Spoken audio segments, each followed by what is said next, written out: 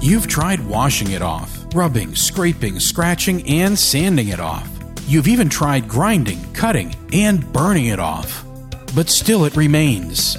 It's zombie skin. So foreign to your own eyes, you wonder, are you still fully human? Or have you become the contamination? Whether you're struggling with cold sores, eczema, poison oak, poison ivy, acne, bee stings, bug bites, cuts, scrapes, scuffs, tears, chronic rash, or any of the endless ailments we all wish never happened, the antidote is the truly endless repair. Head over to zombielips.squarespace.com to buy the antidote. Become human again. Get yours today. Hey there. Do you like legends, myths, and whiskey? Or maybe just one of those things? Then you should listen to the Legends, Myths, and Whiskey podcast. For more information, head over to legendsmythsandwhiskey.com.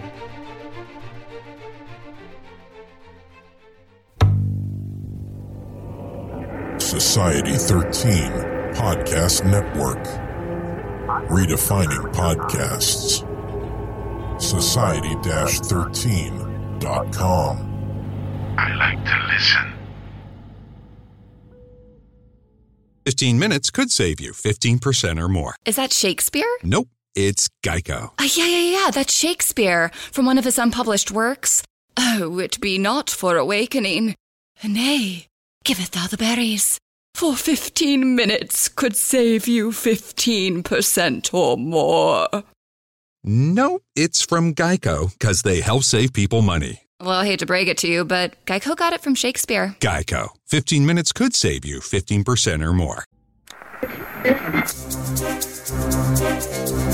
Welcome to Channel 9 of the STRY Radio Network, where stories live.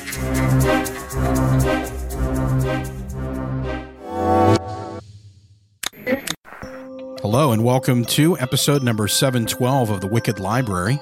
My name is Daniel Foytek. I am the host and producer for the show. And I just wanted to start off by saying thank you to everyone who has taken the opportunity to go over to Patreon and support the show. We're still a good ways away from even our first goal, believe it or not. So if you listen to the show, if you find it something that you enjoy, if it's fun, if it does something for you, if it makes you happy, makes your day better, terrifies you, scares the hell out of you, any of those things, consider supporting the show on Patreon. You can do it for as little as $2 a month. And on up from there, you get some really cool rewards, including custom bookmarks featuring the librarian, mugs, t-shirts, and so on. If you're unable to support the show in Patreon, I would like to ask you head on over to iTunes, leave a rating and review for the show. Those 5-star ratings and reviews help us stay up in the charts, helps other people find the show, and helps us grow much larger. I thought I would share one review with you. We had only one review for February by Gore Kitten. This podcast is by far one of the best story-based podcasts I have found. Not only are the stories spooky, bloody, and amazing, but you can tell how much the powers that be that run it love writing and the art of storytelling. Simply great. You need to check this out. Trust me. And I'm not telling you that are listening to the show that are longtime fans anything. You know all this. What I'm asking for is for you to help share the love so that other people who haven't found the show yet will give it a try. Today's episode is pretty special because we do have two lovely ladies that contributed their voice to the show today. We have Allison Crane of the multi-award-winning podcast Uncanny County, who plays the part of Katherine, and Addison Peacock, who, if you blink, you'll miss it, but she was kind enough to do one line for me. She will actually be narrating an entire future episode of the show coming up. But she is in today's show very, very briefly, playing the part of Lahallen, and she did that for me pretty much last minute and saved my bacon because, unfortunately, I missed that there was another female line in there. Again, to Addison, thank you very much. You may know Addison Peacock from the No Sleep podcast. She appears on that show, which is also a multi-award-winning show, and still out there on tour as I put this episode out. I was able to attend their show in New York City, and it was fantastic. I understand that they're on the West Coast right now. So hopefully, if the No Sleep podcast came to a city near you, you had an opportunity to attend. It was a lot of fun. And you'll be hearing a couple of the voices that you know from that show appearing on this show in the future, as well as on our sister podcast, The Lift. And now, without further ado, let's get wicked. The Wicked Library is intended for mature audiences only. So if you're not mature, get out. Get out now while the getting's good.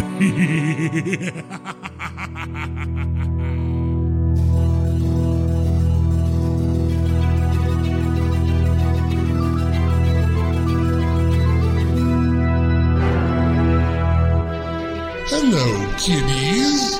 Have a seat and relax. I am your librarian.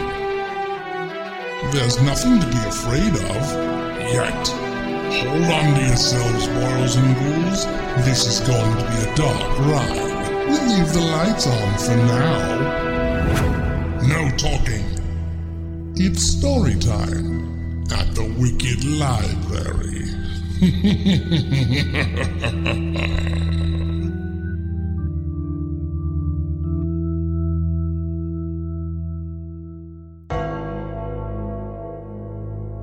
Your Lease has expired by C. Bryan Brown. The moon gleamed. Its light, filtering down through the trees, illuminated the motel parking lot in an intricate silvery display of shadow and light. A brash wind kicked dead leaves across the cold pavement and filled the air with the raspy scratching of 1,000 tiny claws. It was for that sound Jefferson Webster was thankful. He moved as fast as he could along the sidewalk, the tapping of his shine tuxedo shoes helping to further mask the noise he created. A muted curse escaped his lips as his heel caught on a crack. He tipped backwards, unsteady, and dropped the body he was dragging. His long face curled up in a scowl at the dry chuckle of his female companion. "You could help me carry him. I am still wearing my evening clothes, darling, in case you haven't noticed. Do you know how hard it is to drag a body while wearing a tuxedo?" He clipped the ends of his words, his voice gravelly in his irritation. He bent over to grab the body under the arms. "You didn't ask for help?" the woman responded. Jefferson snarled. "Now I have to ask? 200 years ago, and you would have just grabbed the legs." "How am I supposed to know you need help if you don't ask?" My panting might have been a good indication. He continued to drag the corpse over the rough concrete. "It's not my fault you're out of shape." She was a lithe woman, tall, almost 5'10", without her stiletto heels. She wore a skirt of crushed purple velvet, so short it showed the rounded mound of heartbreaking pink panties. Completing her outfit was a white spaghetti-strap tank top. Her breasts jutted, and the nipples, like red gumdrops, were plainly visible through the fabric. "That's from lack of physical exercise with a partner," he told her in an indignant tone. "Exactly. You've got a stomach and your ass is fat." He bit down in frustration, grinding his upper canines. "What room is your friend in, Katherine?" 222. He nodded and pulled a little faster, yanked the body down 2 more doors. He twisted and managed to bang his left foot into the door 3 times. He waited a moment, out of breath, and was about to kick the door again when it opened the length of the security chain. A frightened face appeared in the crack. It looked female, but backlit by the harsh white rays of cheap fluorescent lighting, he couldn't be sure. It was a young face, framed by tightly braided black hair. He looked at the person expectantly, waiting. "Are you going to invite me in?" he asked. The head shook, and the beads gave a rattlesnake warning. He opened his mouth but shut it again when Katherine made a sound of utter exasperation, pushed him aside, and hauled the body up and over her shoulder. For a moment, Jefferson caught a glimpse of bare breast. Then he was looking at her back as she shoved into the motel room. Jefferson stood at the threshold, not entering the room. "Now you pick him up?" "Yep," she responded. "Well, be careful with him, would you? Dead men can still bruise, you know." Come on, put him on the bed already." She gave him a harsh look and laid the body down on the queen-sized bed. She took the second pillow and fluffed it with exaggerated care, turned it over, fluffed it again. She raised the dead man's head gingerly, cooing, and with her free hand slid the pillow into place. She used her fingers to comb the long blonde hair away from the corpse's face before kissing it gently on the forehead. There. Is that good enough, Jefferson? She sat on the edge of the bed and stared at him.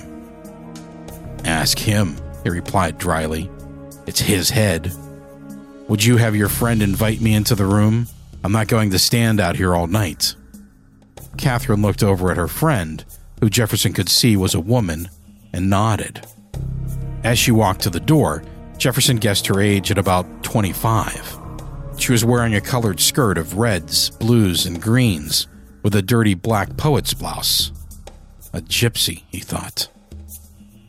As she got closer, her eyes, which were the dull, dead shade of blue reserved for drapes, shifted and swirled to a vibrant green. "Come in," the girl said. She had a man's voice. Jefferson moved into the room. The bed sat against the west wall, with the desk and television against the east. In the middle of the floor, between the bed and the door, was a round table big enough for two midgets to play a round of poker. Directly across from the door was a huge sink. Next to that was the bathroom. The girl shut and bolted the door behind him, then joined Katherine on the edge of the bed. They both stared at the corpse for a long time, neither of them moving or speaking, just holding hands. He wasn't sure what they were staring at so intently, and he stepped forward to take a closer look. The man looked the same to Jefferson as he had when he had killed him an hour before. A little more pale and sunken, maybe, but that was to be expected in his condition. The corpse was a man named Rick McCaffrey. He was a landscaper with a good build, long, stringy blonde hair, and a wiry Van Dyke beard. His milky green eyes stared up at the ceiling and saw nothing. He wore casual clothes, jeans, sneakers, and a long-sleeve pullover shirt to ward off the chill. A spot of drool had dried to a crusty white on his chin. Jefferson had been sitting on the riverboat, watching the dark waves of the Mississippi River crash up against the hull, when his cellular phone started ringing, playing out Beethoven's popular bagatelle, the Fuhrer Elisa. The sound always made Jefferson smile fondly. He had spent some time as Beethoven's apprentice. When he had answered the phone, he was surprised to find Katherine on the other end. They had been lovers for a long time, but their relationship had gone dry some 60 years ago. Her voice had brought back memories of times together, but her words had rooted him in the present. She needed his help, which was not uncommon. It seemed one of her buddies in the craft had gotten themselves into a bind, and they were in need of a corpse. Could he be such a sweetie and bring them one? And oh, could you please make it a man between the ages of 22 and 25, with blonde hair and blue eyes, good physical condition, no diseases or scars? Sure, he had said. Do you need me to make sure he's circumcised too? Could you please? And so he had found McCaffrey, seduced him out of the riverboat and into his car with the promise of money and women dancing in his head. Once they were settled in their seats, Jefferson had leaned over and drained him straight to death, greedily sucking the life from him. McCaffrey's blood had tasted of gin and nicotine. The combination made Jefferson pull over halfway to his destination and puke on the side of the road.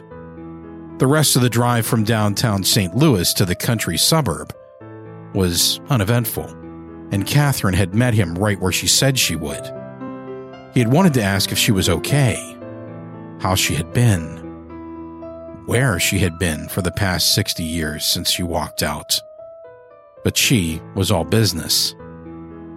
And now, here he was, watching the two women stare at the man he had taken as his dinner and wondering why he didn't just turn and walk out.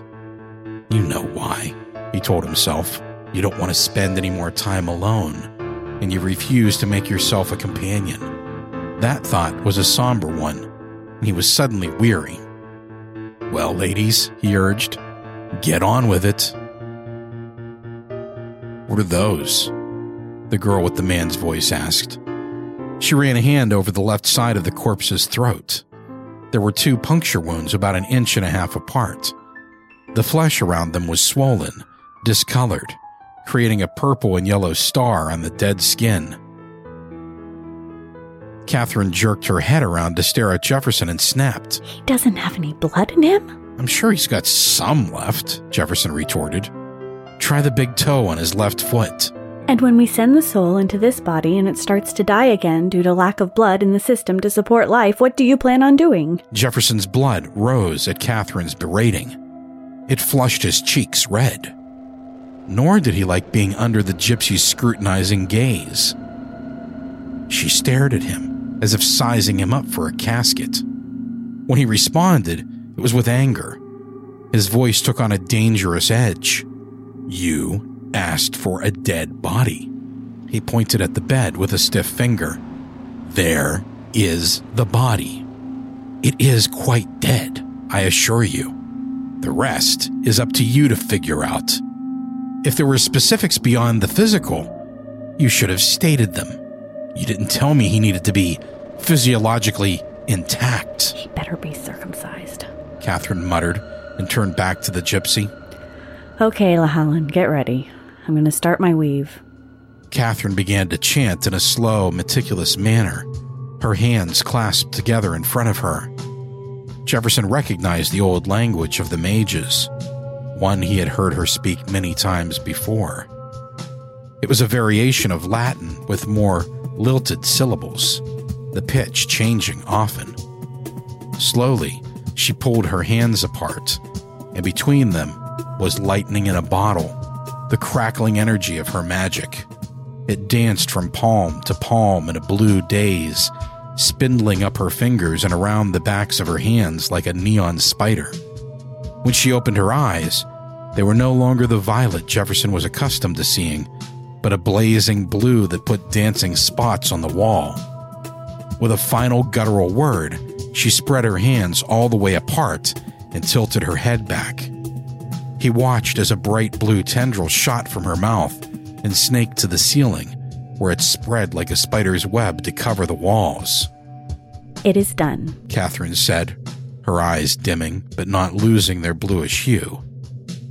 Lahallan stood and moved toward the wall, speaking in a foreign language that Jefferson assumed was her native gypsy tongue. There were 2 distinct voices, the male voice that greeted Jefferson at the door and a female one. The 2 voices were arguing. I can't hold this weave forever, Lahallan. You must push him soon. She stared hard at the ceiling. Jefferson smiled when he saw Katherine's head beaded with sweat from the exertion of holding her magic in place. She never used to sweat. At least he wasn't the only one getting old. The argument from the gypsy grew more vehement, but the female voice soon became dominant. It rose to a crescendo of fury, cold steel flashing in the muggy air. The black hair rose, pulled by an unseen force. The beads smacked into one another. A shimmer of green surrounded the woman as her hands clenched into fists and pounded the walls behind her. The paint cracked and buckled, and the dust that filtered through the green aura was tossed back out as if on a springboard. Her back arched, elbows jutted out angrily, and nostrils flared out wide. Her mouth opened in a scream, but no sound came out. Then her whole body grew rigid, jerked straight as a plank of wood, arms at her side, fingers pointed to the floor, thumbs tucked inside. Jefferson watched Lahallan's eyes change from blue to green, then back again. For a full minute, the only sound in the room was Katherine's labored breathing as she strained with the power of her magic. Finally, she did scream, and her body jerked once. Her head banged into the wall. 2 of the beads fell to the floor and rolled under the bed. Lehalin slumped limply to the side, her body having gone slack from the sudden release of energy. Jefferson saw the faint green shimmer that shot from her body. It raced toward the ceiling and crashed into the blue weave of Katherine's magic, which bent to absorb the shock, but then shot the spirit back into the room, where it simply hung in the air, blinking rapidly, as if it were angry. "Come now, Alette," Katherine coaxed. She spoke soothingly to the spirit while she used her free hand to steady Lehalin against the wall. "Your new home awaits you. Go before you find yourself in the belly of a demon greater than yourself." The spirit hung there for a moment longer. The blinking gradually diminished until Jefferson could barely see it. He could sense it there, though, not moving. Then it shot with lightning speed at the body Jefferson had brought. It stopped abruptly above the body, as if it wasn't sure this was the place for it. "Enter, Alette," Katherine told the spirit. "It is a place for you to live instead of die." As it entered, a faint green glow surrounded the body. It faded in a matter of seconds, and the chest of the dead man rose as the first hitching breath of new life was taken. The eyes flew open, and clawed hands gripped the bed sheets and tore them free. Alette's new body jerked and spasmed with seizure. Lehalin and Katherine threw their bodies on the bed, trying to hold arms and legs steady. "Jefferson, we need your help. He's dying again since there is no blood to feed his body." "I want no part of this magic beyond that which I have already played." "Please, he is my husband," Lehalin begged. "Damn you, Jefferson, this is your fault." "Fine, woman, but this will be the last time you get my help," he thundered back at her and moved to the bed. "Yes, that it will be," muttered Katherine. Alette's thrashings grew more intense. He bucked Lehalin from the bed. Her body crashed into the wall. Her head put a crack in the drywall. She began to bleed from the gash on her forehead. The corpse's free hand thrashed around, and the meaty forearm caught Katherine on the chin, toppling her. She landed heavily on his middle, only to be thrown like the gypsy off the back of the bed. Jefferson jumped onto the bed, straddled the flopping body with a knee on each side, and grabbed the jerking shoulders, then shoved them down. He sat down hard on Alette's stomach to force the body motionless. Fingers that were tinged purple around the tips wrapped themselves around Jefferson's wrists in a vice-like grip. There was a momentary spark of light as the two pieces of flesh met, and then the vampire's skin immediately bruised. The two undead men struggled for control, pushing and flopping on the bed, their bodies slamming into each other. Then Alette's eyes blinked open. They were a pure green with no visible whites. The color seemed to spread out from the eye sockets outward until it covered the corpse's entire head, except for the mouth, which had snapped open. "What?" Jefferson cried suddenly, painfully jerking back. He tried to yank his hands away, but Alette held him tight. A burst of green light shot from McCaffrey's mouth and hit Jefferson in the face, momentarily blinding him. Finding himself suddenly free of Alette's death grip, the vampire reeled back and fell off the bed. He didn't feel the floor as it came up to meet his body. When his vision cleared, he saw the ceiling, each crack and pit in the old material. There was even a dead spider off to one side. Its innards were out, the body crushed by Katherine's weave. Katherine's face floated into his vision. She peered down at him critically, and he tried to smile, to let her know he was okay.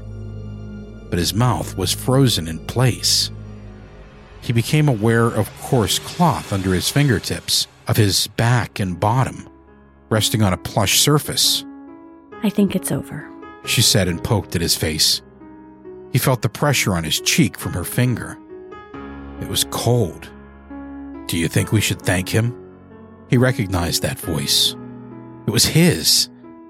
But he didn't utter those words. Jefferson tried to sit up, but his muscles wouldn't obey his mind. Lehalin slipped into view as Katherine moved away. The gypsy smiled and dabbed at her bleeding head with a black cloth. The gypsy's face burned red, and disappeared from Jefferson's sight to be replaced by his own leering face.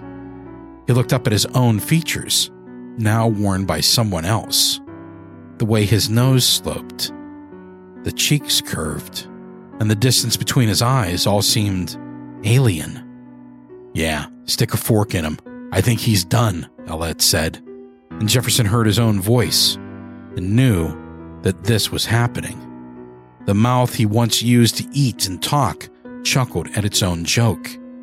The sound was hollow in Jefferson's new dead ears.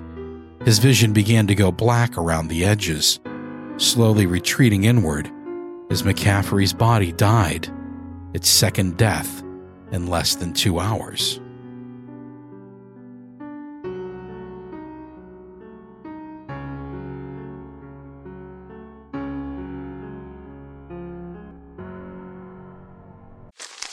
Me, but also you.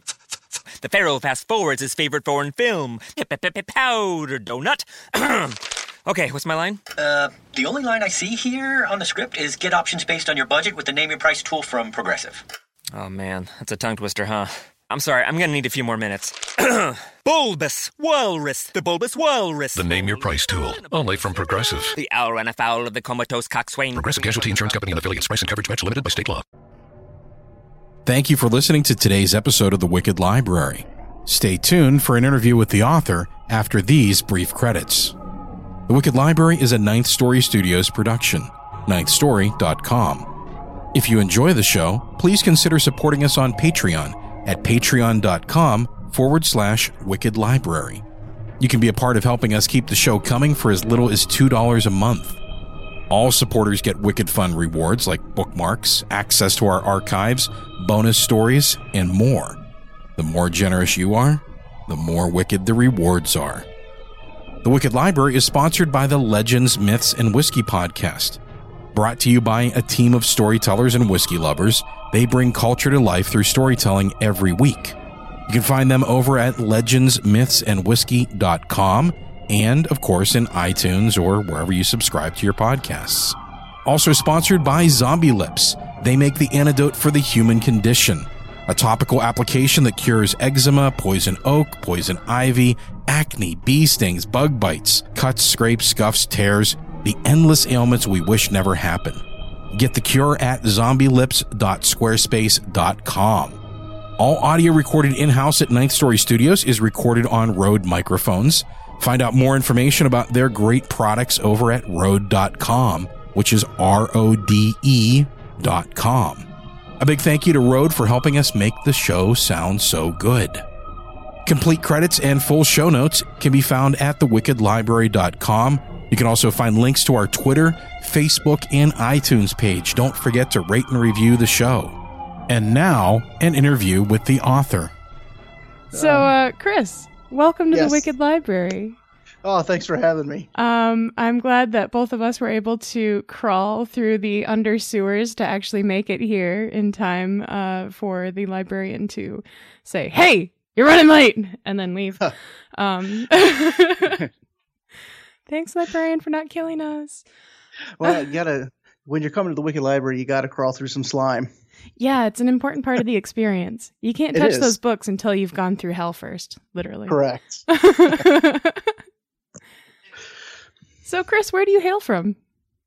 I'm originally from St. Louis, but I currently live in north central Ohio, kind of up in the farmlands, little college town. Nice. Do you go for lots of walks? I feel like it would be really good walking or biking areas. I walk around the neighborhood. I do about I have like a 2-mile trek that I do that goes through. We got some interesting architecture, in the town that I live in, with it being a college town, and it's the home of Dan Emmett. I don't know. I'm not going to get into Dan Emmett because, but he wrote some songs way back, before any of us were probably alive. So we got some interesting architecture, and we got this Heart of Ohio trail that I think it's like 25 miles or something, which I've never gone on that because that's like, if conservative Mount Vernon can have yuppies, that's what they run on. And I don't fit in there. So I just, walk the streets. That works. Avoid the yuppies. Stick to the Correct. streets. So for our listeners who are not familiar with your work, Bryan, or Chris, wow, I'm just reading see Bryan and then I saw Bryan. Chris, winning. I am winning today. So for those of our listeners who aren't familiar with your work on the Wicked Library, you were on at least 2 other episodes. It was Dominance, which was 604, and then Chris Massacre in 2015 with Boxing Day. Do you know if there were other ones? Those were just the 2 that I found.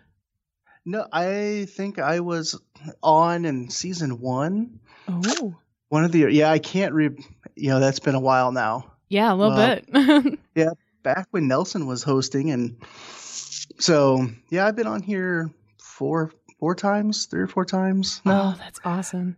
Yeah, it's always fun. Dan and Nelson are both, they're great guys. They've been more than supportive, probably more than I ever deserve. So. I don't know. You crawled through a lot of sewer today. I think you've earned it. So if anyone wants to listen to the initial stories, those are now something that only patrons through Patreon can listen to as the archives, just as a fun fact. But now that we're done with that, I want to talk about your lease has expired. Get out. I mean, wait, no, actually, I want to talk to you about the story. I can go, No, please don't. I just got you here. Or slime. I like slime. Perfect. So where did that story start for you? Oh man, it started a long time ago, and it was kind of born out of, believe it or not, role playing. Used to do a lot of online role playing in AOL of all time. I'm dating myself, talking about AOL when AOL was really popular and used to have dial up to get on there. And in those role-playing rooms, there was really just a giant mix of characters that have absolutely no reason to be together. You'd find dragons and vampires and werewolves and demons and all this manner of crap just thrown in together. And that's kind of where it started from was, that interaction. I was like, hey, let's just write a story with, let's put a vampire and a witch together, which nowadays that's not uncommon to find a vampire and a witch. And then you kind of throw in maybe a demon. What is Ellet? Is Ellet a demon? He might be a demon. That's kind of mentioned in there. And then you have a gypsy who is just, maybe she's the human, maybe she's not. It's not really addressed. But so you get this mix of, 4 distinct character types, in one room. And that's kind of where it started was, watching this interaction. And it's fun. And when you were role playing, it worked. They made it work. Somehow they made it work.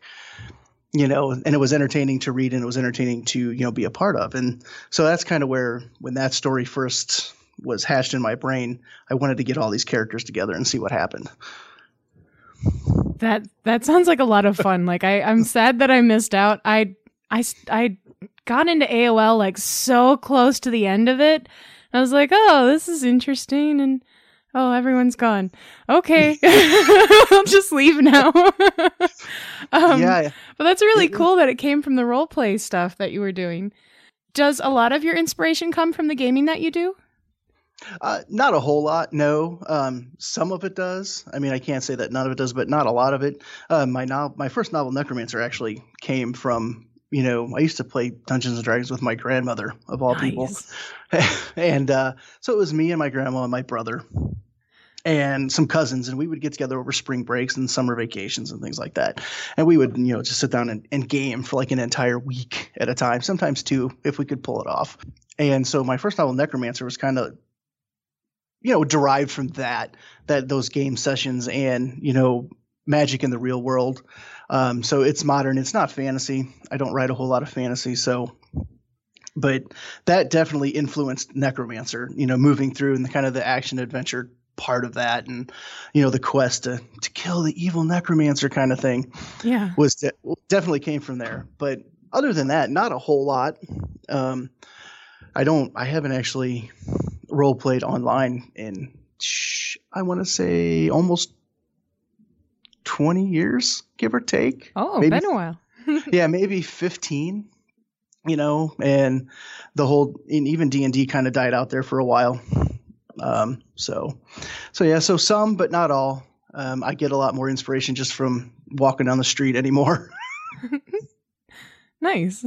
So is that where you're just exploring the neighborhood is where you're getting a lot of your current stuff from? Yeah, well, that and, going to a mall or just anywhere, ideas come from everywhere. But, with the way the world's set up nowadays and the way people treat each other and the things that are going on, you really don't need to go into a fantasy world to find inspiration for bad shit to write about. That just comes naturally. We actually go into the fantasy worlds now to get away from the real world. Indeed. Like permanently.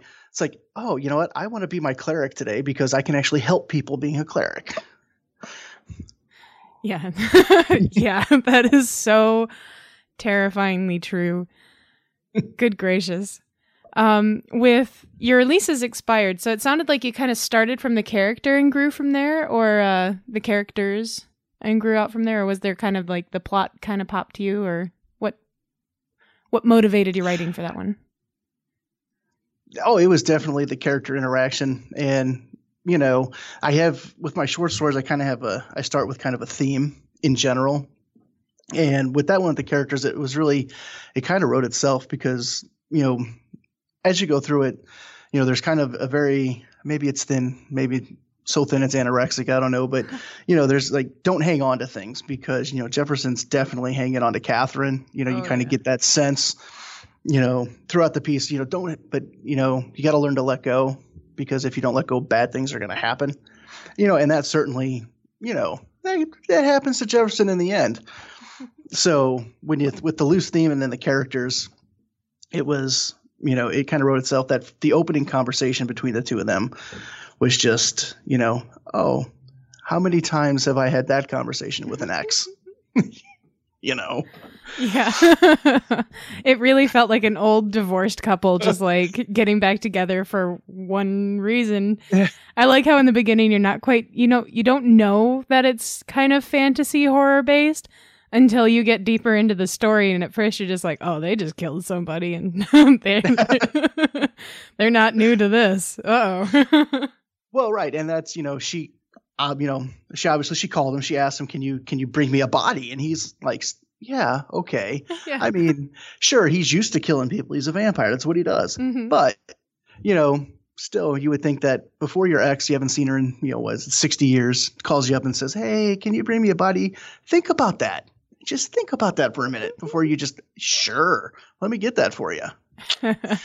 But it's so true to certain relationships where when someone calls, they're like, okay, what do you need? I'll do it. It's fine. Right. I miss you. Well, right. You just drop everything and you do it. And, which just reinforces that theme of, let things go. You got to be able to let things go and move on from them. Because, if you don't, it doesn't always turn out the best. You could literally be killing yourself. Yeah, literally in this case. Figuratively in other cases, but yeah. I just wanted to say I really liked how much history these characters seem to have in the course of listening to the story. I really got a good understanding of them as a bigger scope. Even Ellette was like, oh, everything was just like the tip of the iceberg, but you knew there was more to it. I like how you packed all that in there.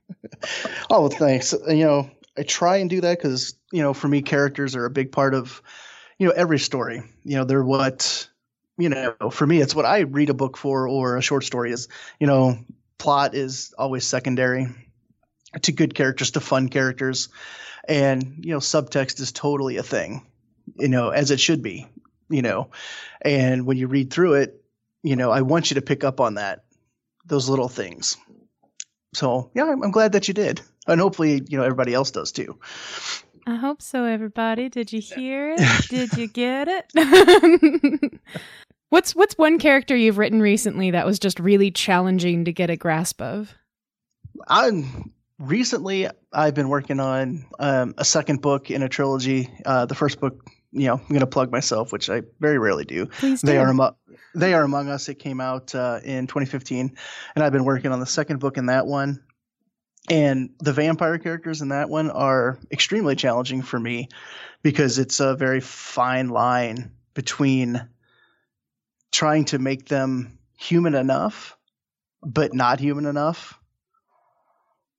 So So having enough humanity to them for them to be empathetic characters, but still be able to be monsters? Right, and have the audience, identify with them because they are very much, an integral part of, everything that happens in those books. So empathetic, that's a good word. I was searching for that one in my brain. I couldn't get it. But yeah, that's exactly what I'm talking about. Because the first book, it's divided up into two very distinct parts. You get a human point of view for the first half of the book, and then you get a vampire point of view from the second half of the book. And there was a lot of challenges in making that second half of the book relatable, because a lot of people are like, I don't like them. And I'm like, well, you're not supposed to really like them, but do you identify with them? And they're all like, yeah, sort of. I hope they all die. And you're like, okay, awesome. I mean, that's a kind of a win. It's just like, well, I kind of hope they all die. Great. Right. So those are the kind of challenging, because in the longer fiction, you really have to, you're fleshing them out so much more. You have to give those, a lot more of those details, unlike with Your Lease is Expired, you can really play with the language and just, fire off those quick shots, where people are like, oh yeah, they had an interesting relationship when they were together, didn't they? Because you kind of get the inside jokes, but you don't get the inside jokes. It's like playing Taboo with your spouse. You just do really well because you know each other so well. And then everyone watching's like, oh, I wonder what the story is behind that jab. Exactly. So do you find yourself writing about vampires often? Not often, but I do tend to enjoy the classic monsters. Nice. Growing up on the Universal, monsters, and even you made your reference to American Werewolf in London earlier. Mm-hmm. I picked up on it because, when I was growing up, those were the monsters. The Mummy. You had werewolves. You had vampires. Things like that. All this new stuff, Slender Man, and your Japanese horror with Samara coming out of the TV. That was all, I think, past my time of influence. Mm-hmm. When I started watching those and getting into those. So I don't tend to generally write about vampires. I do like them, but I do a lot of creature horror. And vampires, creatures, werewolves, creatures, they all kind of run together. So yeah, I feel like they're part of the same family. Right. So what was one of your favorite creatures to write about? I wrote about a creature called a Greebler that they travel through the sewers. I wrote a story called Sewer Rats, and they travel through the sewers and they eat pets, eat dogs, and a couple of kids happen to come across them, and it doesn't end well for the children in the sewer. But that was based on, because we used to do sewer spelunking when I was a kid. I don't know if you can do that nowadays. I don't know if the sewers are big enough, but we used to be able to travel for miles underground by the sewers. And, you'd find dead animals in there and they look like they'd been eaten, probably stray dogs or certainly not monsters. But, I like to write about monsters that I create. So, and the Greebler was definitely a fun one. So, and my next one would be a werewolf, but I have not yet been brave enough to write a werewolf novel. Dominance was about as close as I got. Was Dominance, that was the one from the Wicked Library. I heard that one. I was like, where can we be? Oh, wait, we already talked about that one. Because I see you post a lot of free fiction on your blog as well. So do you kind of use that for like experimenting or...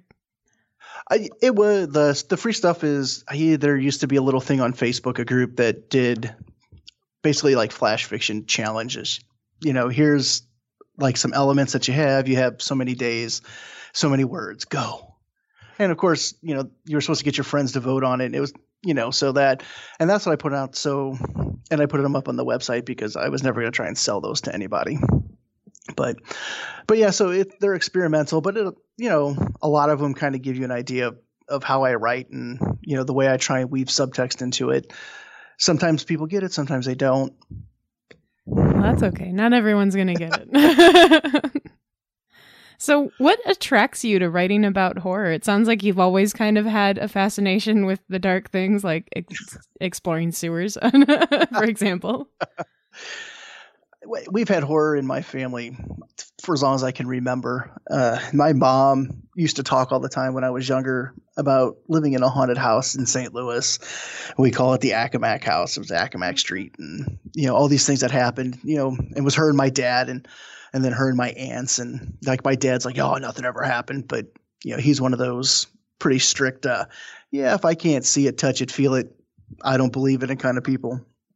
But then my mom was always a big horror buff, probably because of what happened to her when she was younger. And, there were just a couple of incidents when I was younger, like I don't know if you've ever heard of it. There's a movie called just a bunch of S's. It's got Strother Martin and Dirk Benedict in it. And Dirk Benedict's a college kid. Strother Martin's a scientist of some sort. I can't remember off the top of my head.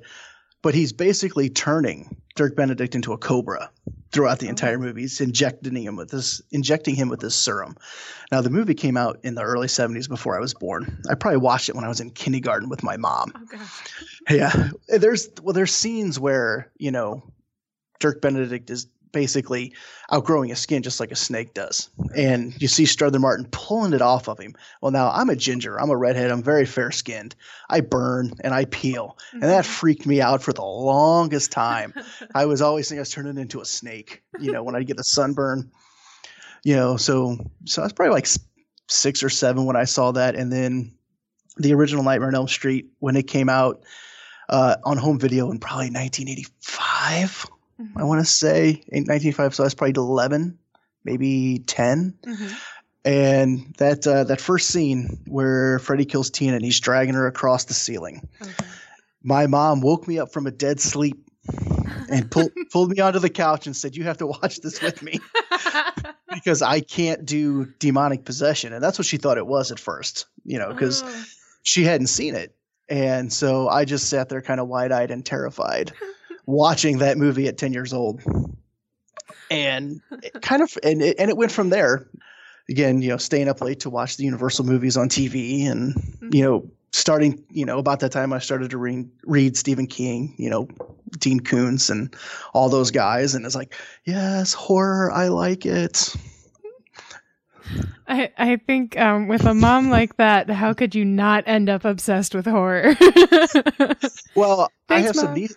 Well, I have nieces, and they've been watching horror since they were probably 3 or 4 years old with her. So, but they're much more. Oh, Chucky! I want to watch Chucky. Grandma, can we watch Chucky? All right. That's fantastic. I absolutely love that. Hey kids, this one's about a doll. A demonic doll. Let's learn how to survive the world. Yay! Right. Exactly. Better These are than life Girl skills. Scouts.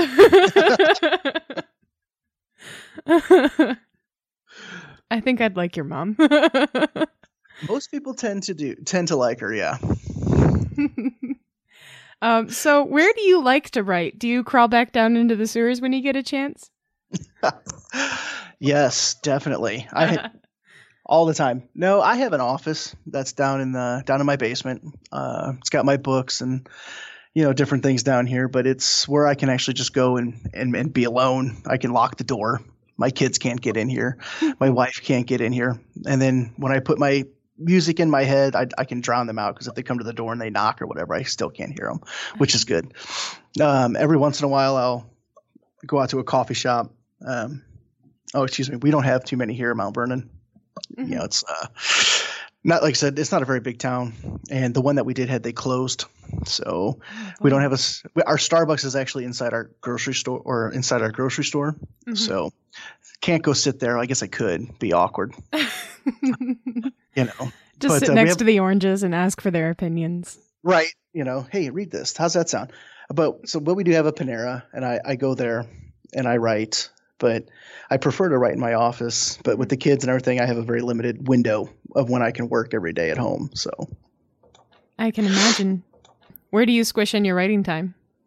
It's usually in the evening after my youngest goes to bed. He's in kindergarten, so he's in bed between 8 and 8:30 every night. So I'll come down here and write from 8:30 till basically I'm ready to pass out, or I'll edit, or basically whatever I can do in that time. Because sometimes, if you're a writer, they don't always come out easy. Sometimes those words are kicking at you. They're fighting. They don't want to come out. So when I get that, instead of being, okay, I'm going to continue and waste 2 hours trying to get out words that don't want to come, I'll pick up something that I'm working on. I'll edit it instead because I can always edit. And it still makes it a productive 2 hours. That makes sense. Because rather than fight with your own, like, I'm not feeling inspired voice, you can keep chugging away. Editing's I agree, it's a little bit easier once you get the words down to keep messing with them once they're on the page. Right. And, and like I said, you don't feel like you're wasting the time, because if I sit there and I write for 2 hours and I get, a page in and I'm like, I'm just going to end up deleting this tomorrow. Mm-hmm. I'm pissed off at myself. I'm like, that was a wasted 2 hours. I could have done so many other things. Yeah, I can definitely appreciate that. So where can people find more about your work? I have a website. It's just cbryanbrown.net, and that's Bryan. For people who don't know, I'm on Facebook. It's just facebook.com/cbryanbrown. Twitter, cbryanbrown. There's a theme there. So, and I do Instagram too occasionally, which is cbryanbrown there as well. Good branding. I'm proud. Right? Well, and I could not get cbryanbrown.com. Oh. Yeah, somebody bought it and they want to sell it back to me for like $2,000. So lame. Right? I thought so too, because I have $2,000 just laying around to give somebody. Like we all do. It's just, right. Oh, there it is under my coffee cup. Oh, that's where I put it. Let me go dig up that coffee can in my backyard. Yeah. I knew I'd need this to buy a website someday. I just knew it. Right. Oh, it's all in $2 bills. Right. Or pennies. I could send them pennies. Get a roll of packing tape and just put rows of pennies on there. That'd be so worth the shipping. It's like, just for the fact that I have to sell you, or you're selling me this for $2,000, I'm going to pay it in pennies. Correct. Well, thank you so much for joining us here today, and for dealing with all of the internet issues we had before we started talking. Oh, it's perfectly all right. Thanks for having me. It's always a pleasure to be here. And to those of you listening, I am Jeanette Andromeda. Yeah, I didn't introduce myself. Now you know. I'm on horrormade.com. Thanks. Bye. Bye. Yay, we're done. We did it.